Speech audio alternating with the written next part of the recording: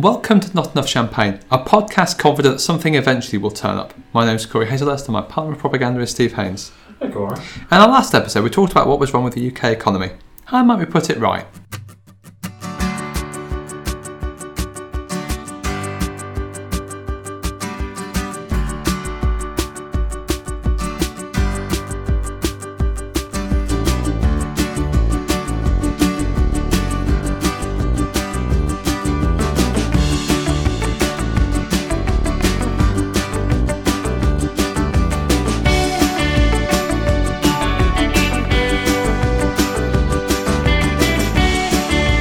So we talked about a paper, didn't we, by Anna Stansbury and Dan Turner, who are academics based in America, and by Ed Balls, who we do remember, it turns out, mostly from Strictly Come Dancing. Obviously, yeah, he's not done anything more important than that. Good Morning Britain, I suppose, as well.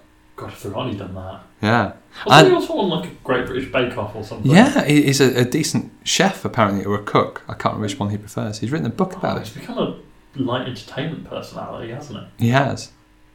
Oh. But he was also a highly respected economist. That is true. As Michael Heseltine would doubtless agree, for those of you who listened to our last episode. So there are a few problems that it talked about. So it talked about high levels of regional inequality. It talked about the fact that cities like Manchester and Birmingham didn't quite have the productivity they should do, mostly because of lack of investment in public transport.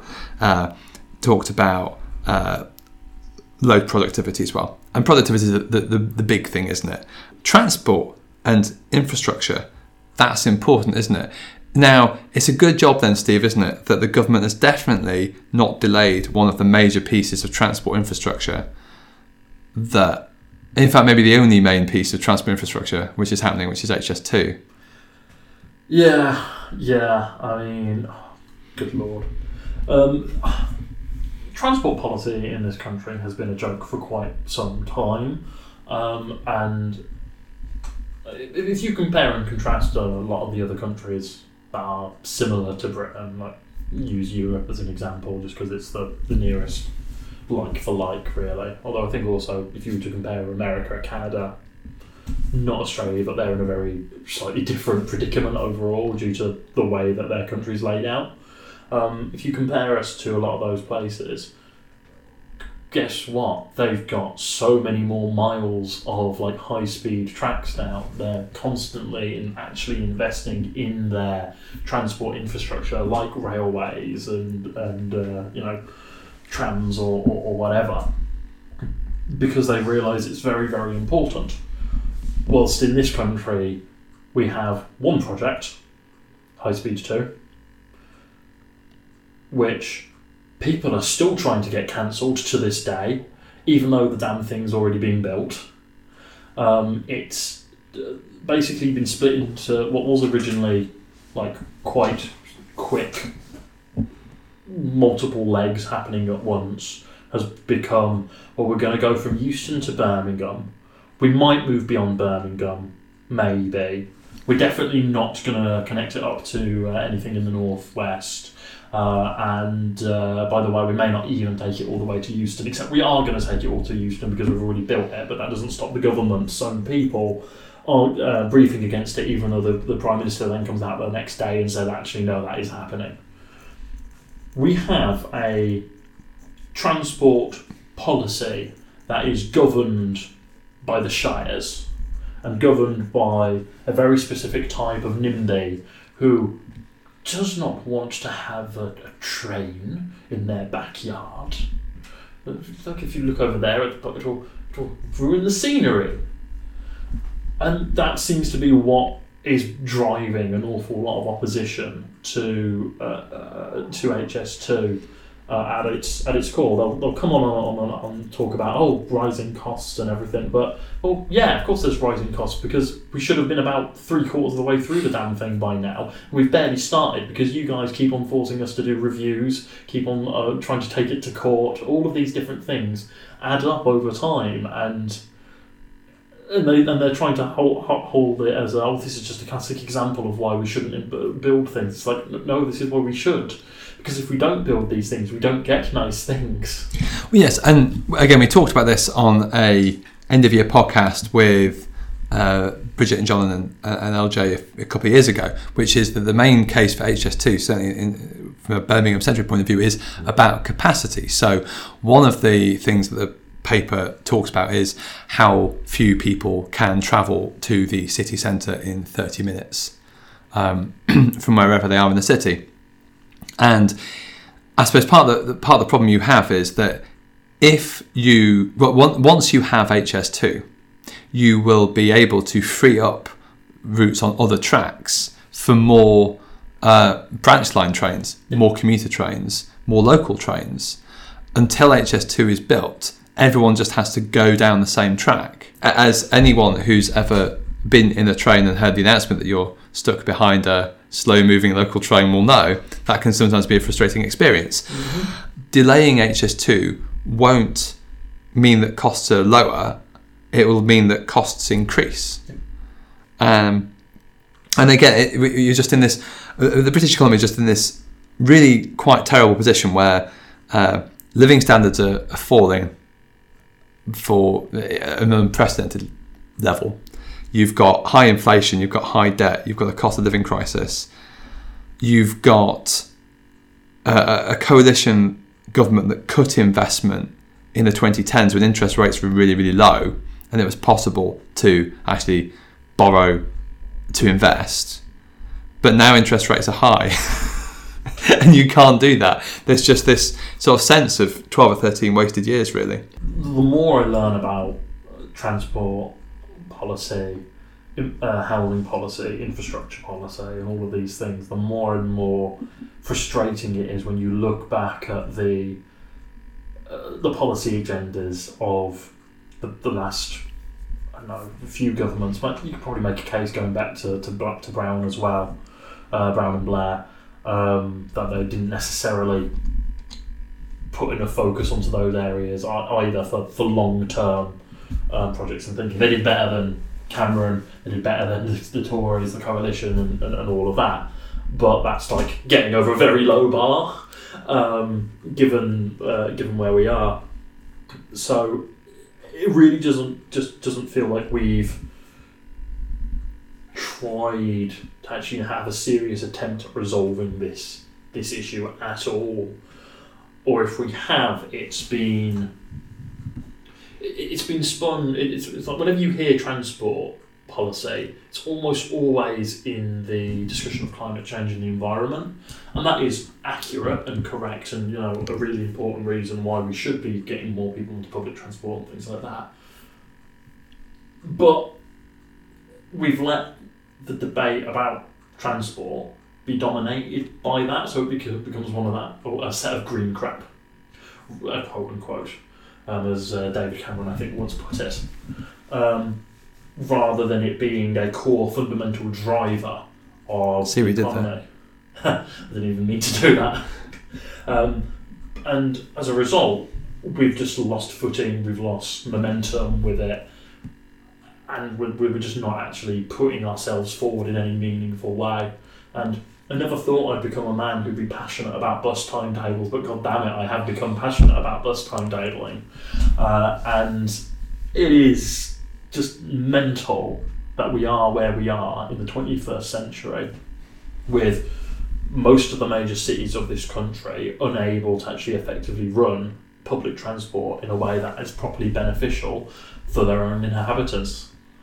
But again, I suppose you have, this is a legacy of many different governments. So the country was led throughout the entirety of the 1980s by a woman who said that if a man over 35 was on a bus, then he was a failure. And again, the late historian Tony Judd has written really well on this. He wrote about trains, but I think it's equally true of buses, that buses and trains and public transport, about that sort of collective transport, it's something that certainly the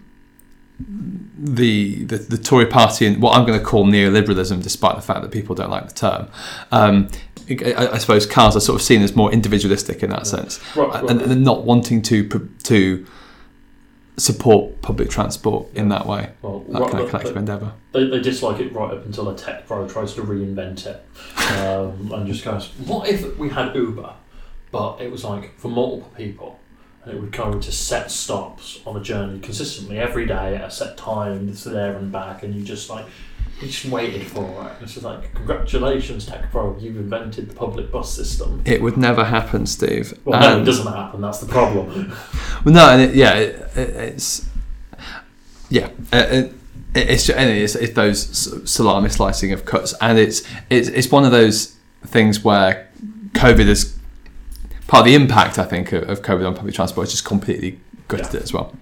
I think you were right to talk about the sort of NIMBY aspect as well. Usually it's with planning, isn't it? Yeah. I feel it's usually a Tory MP who is not always though actually, but who talks about the need to build more houses, but then will always find some excuse to oppose some sort of development in their constituency. And wasn't it Layla Moran, I think, who was? Yeah, Lib Dems are classics for this. Yeah. Sorry, Mark, and hello, by the way. I mean, you go into any Lib Dem discussion group or follows a significant number of Lib Dems online, and you'll find the exact same sentiments being expressed. There is a definite NIMBY element within the Liberal Democrats, and there are a lot of Lib Dems who are very frustrated with it as well. But again, that's partly I think that it's partly because the Lib Dems are very effective local campaigners, and this is true of the Greens as well, who are essentially have taken the Lib Dem playbook of hyper-local targeting, effective, organised, consistent, repeated messaging and lots of activity, and sort of made that their playbook as well. It means they can win wards all over the country, like we've talked about that on previous podcasts. And so actually you do then have the Greens opposed HS2 for reasons. You've got Green candidates who win on the back of opposing solar farms in by-elections. Lib Dems won by-elections. I think it was the Cheshire Amersham one, wasn't it? Which was then seen as reaction against, they were campaigning against the restrictions, the changes to house building that the government was trying to bring in. Which were designed to allow more houses being built. Maybe not in an effective way, but that was the core notion about it. And the opposition to it was based around, we don't want more people living in our area.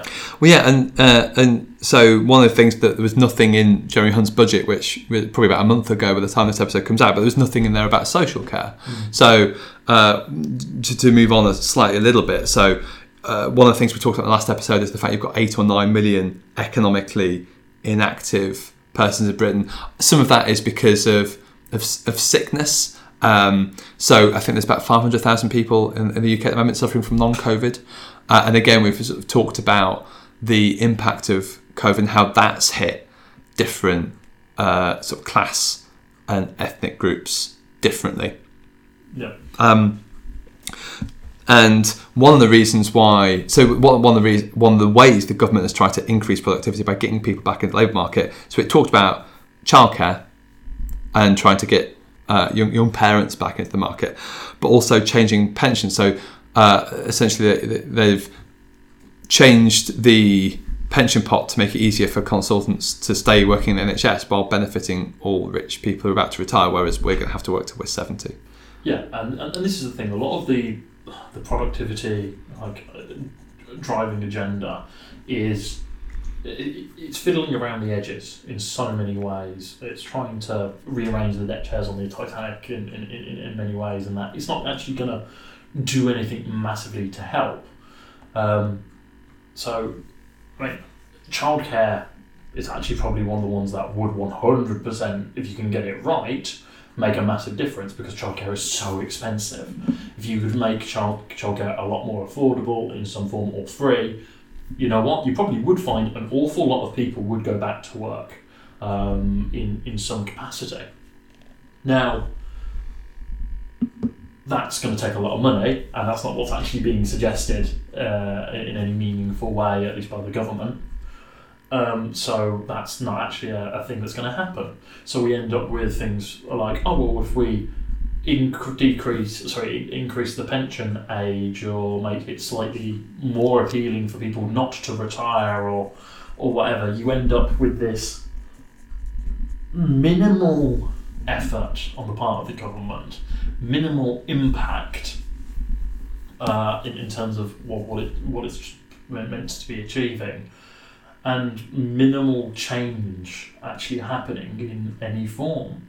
Because ultimately, the way that you boost productivity is going to be, it's going to go back to those, if we bring this back specifically to the to the report we're talking about, the three kind of like main ways that you have of like boosting productivity in one way or other. You've got your education, infrastructure and financial access investments.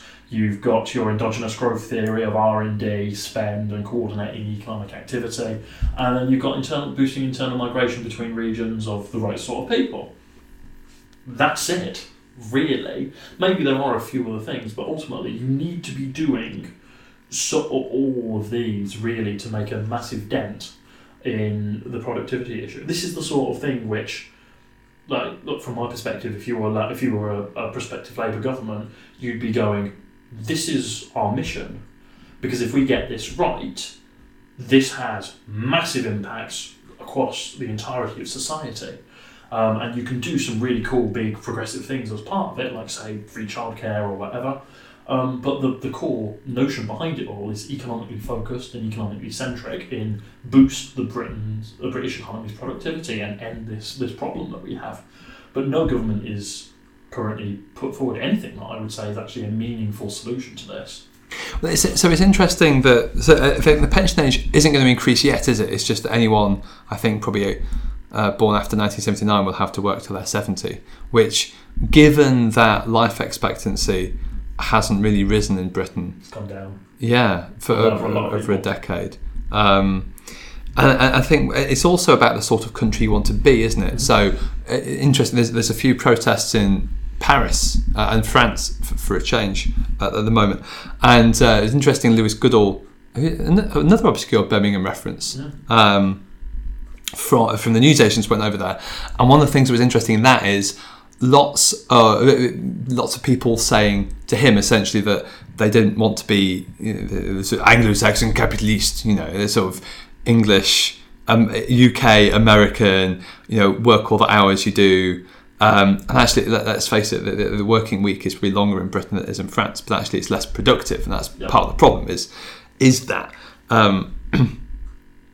And as you said, a lot of the childcare stuff, but a lot of the changes to childcare and changes to pensions, a lot of it is tinkering around the edges, really, that you could do with a wholesale reform of the pension sector, is what the IFS say, not just... You could even try to do a sector-specific thing for NHS staff, rather than something which just benefits a load of rich people with big pension pots. Yeah. And in terms of, as you say, talking about R&D, investment, that kind of stuff. So one of the things that was in the budget are investment zones, which I feel seem to come up. It's the bank bonus tax of this government. The sort of policy they wheel out. So there's 12 investment zones all across the country, none of them in London in the southeast. So I suppose that's something, isn't it? But honestly, I don't think it's going to make a lot of difference. So there's £80 million of funding for skills and investment. Mm-hmm. Fine.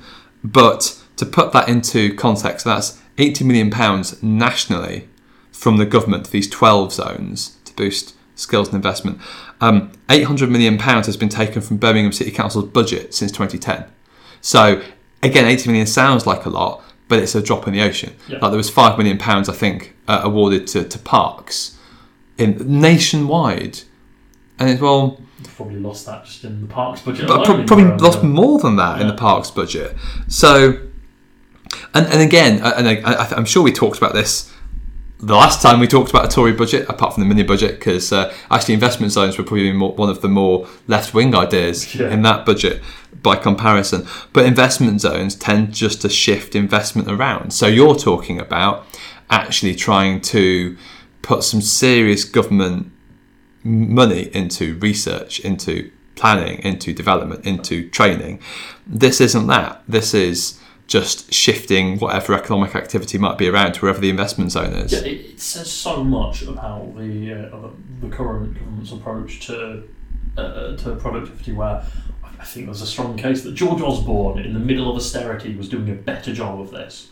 Because Osborne, at least, was able to put in place some policies where, for instance, if you're a manufacturer and you brought in certain types of systems or certain types of machinery or whatever, they were made tax deductible. So you could basically claim a load of it back to cover the costs, so that you're then more efficient in terms of what you're doing. Still fiddling around the edges, but it's at least something that actually has a practical outcome at the end of it. I don't want this podcast to get into the grotesque chaos of praising George Osborne's economic policy. Don't worry, it doesn't happen very often. But stop clock, write twice a day, etc., etc. But even Osborne was able to put some things in place like this. Now, who knows? Maybe it was more a Danny Alexander thing. That wouldn't surprise me. Wow. I've forgotten all about Danny. I think he's in Hong Kong now. Is he? I'm sure he moved somewhere. Speaking of low tax investment zones. indeed. But yeah, there's like what we are doing currently, even compared to previous Conservative administrations, is farcical. It's absolutely daft. But I wonder how much of it is because you've got a lot of Tory politicians now who don't work in the proper economy. So, I mean, Rishi Sunak was a hedge fund trader. I think Jeremy Hunt, was in something similar, wasn't he? So, then Hunt did found his own business and things like that. Oh, actually, no. Not necessarily there's going to be the same. Okay, I think that was an IT one as well. Yes, no, I stand corrected, but I'm still going to make my point stand like any good pub boys. Sunak, as a hedge fund trader, I suppose, is someone who's never had to think about business in that way. You see it with someone like Donald Trump as well, who would try and tout his business credentials, but essentially he's not really a businessman in that sense, really. No. So it's not really. It's just divorced from any way that the actual economy usually works. Yeah, 100%. I think there's a lot to be said there, and I do find it really interesting, and this is perhaps an interesting dynamic, because when you look at it, an awful lot of the, I guess they would have all been kind of like Cameron's A-list back in the day.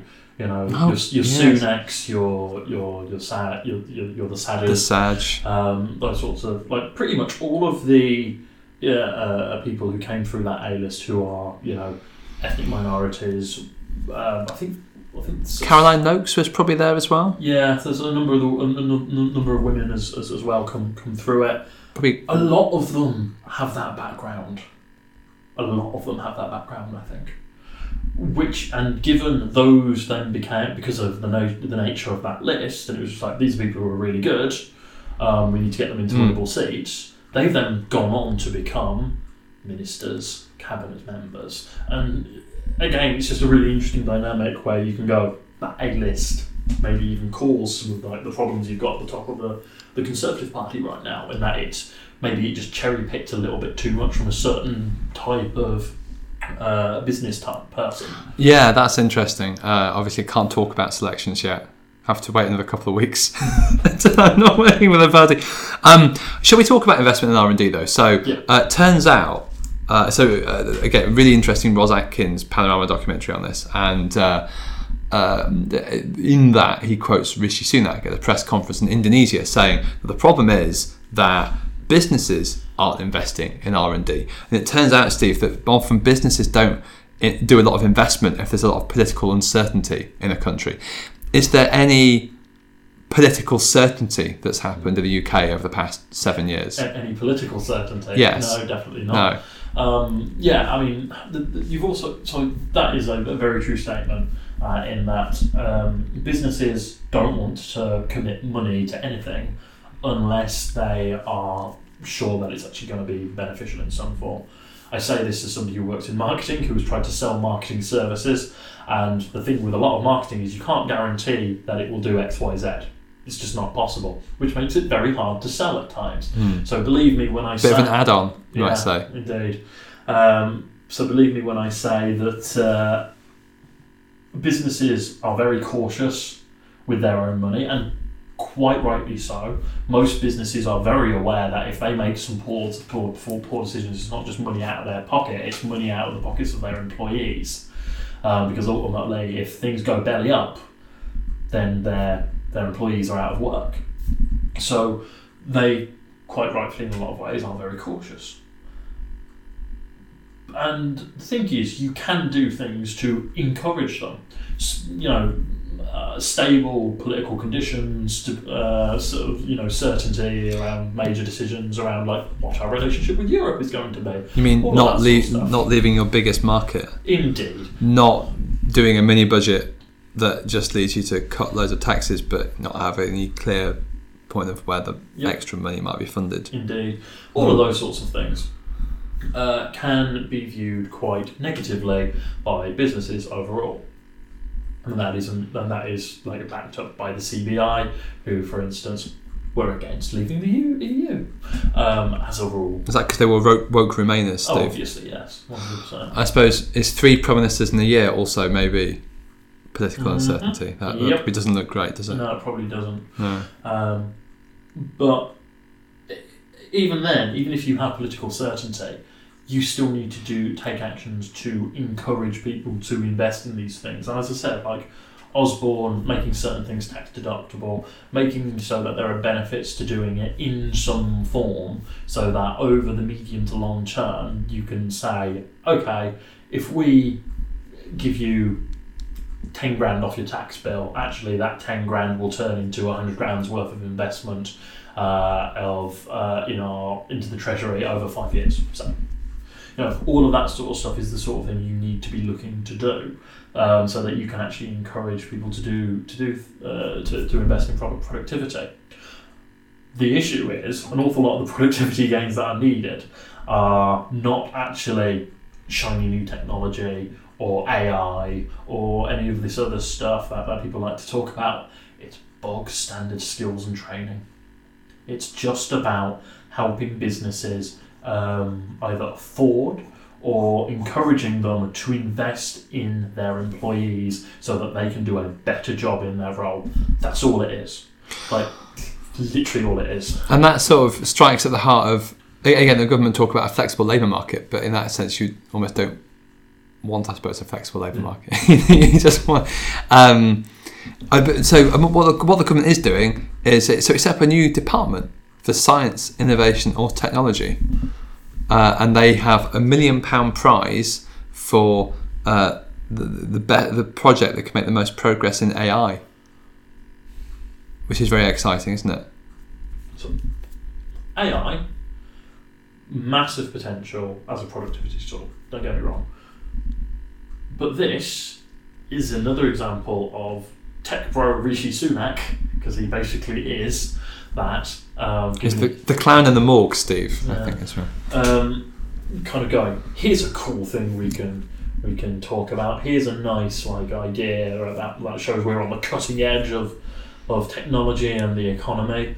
Like, AI is fantastic. I've over the past couple of months I've started utilising ChatGPT for work purposes.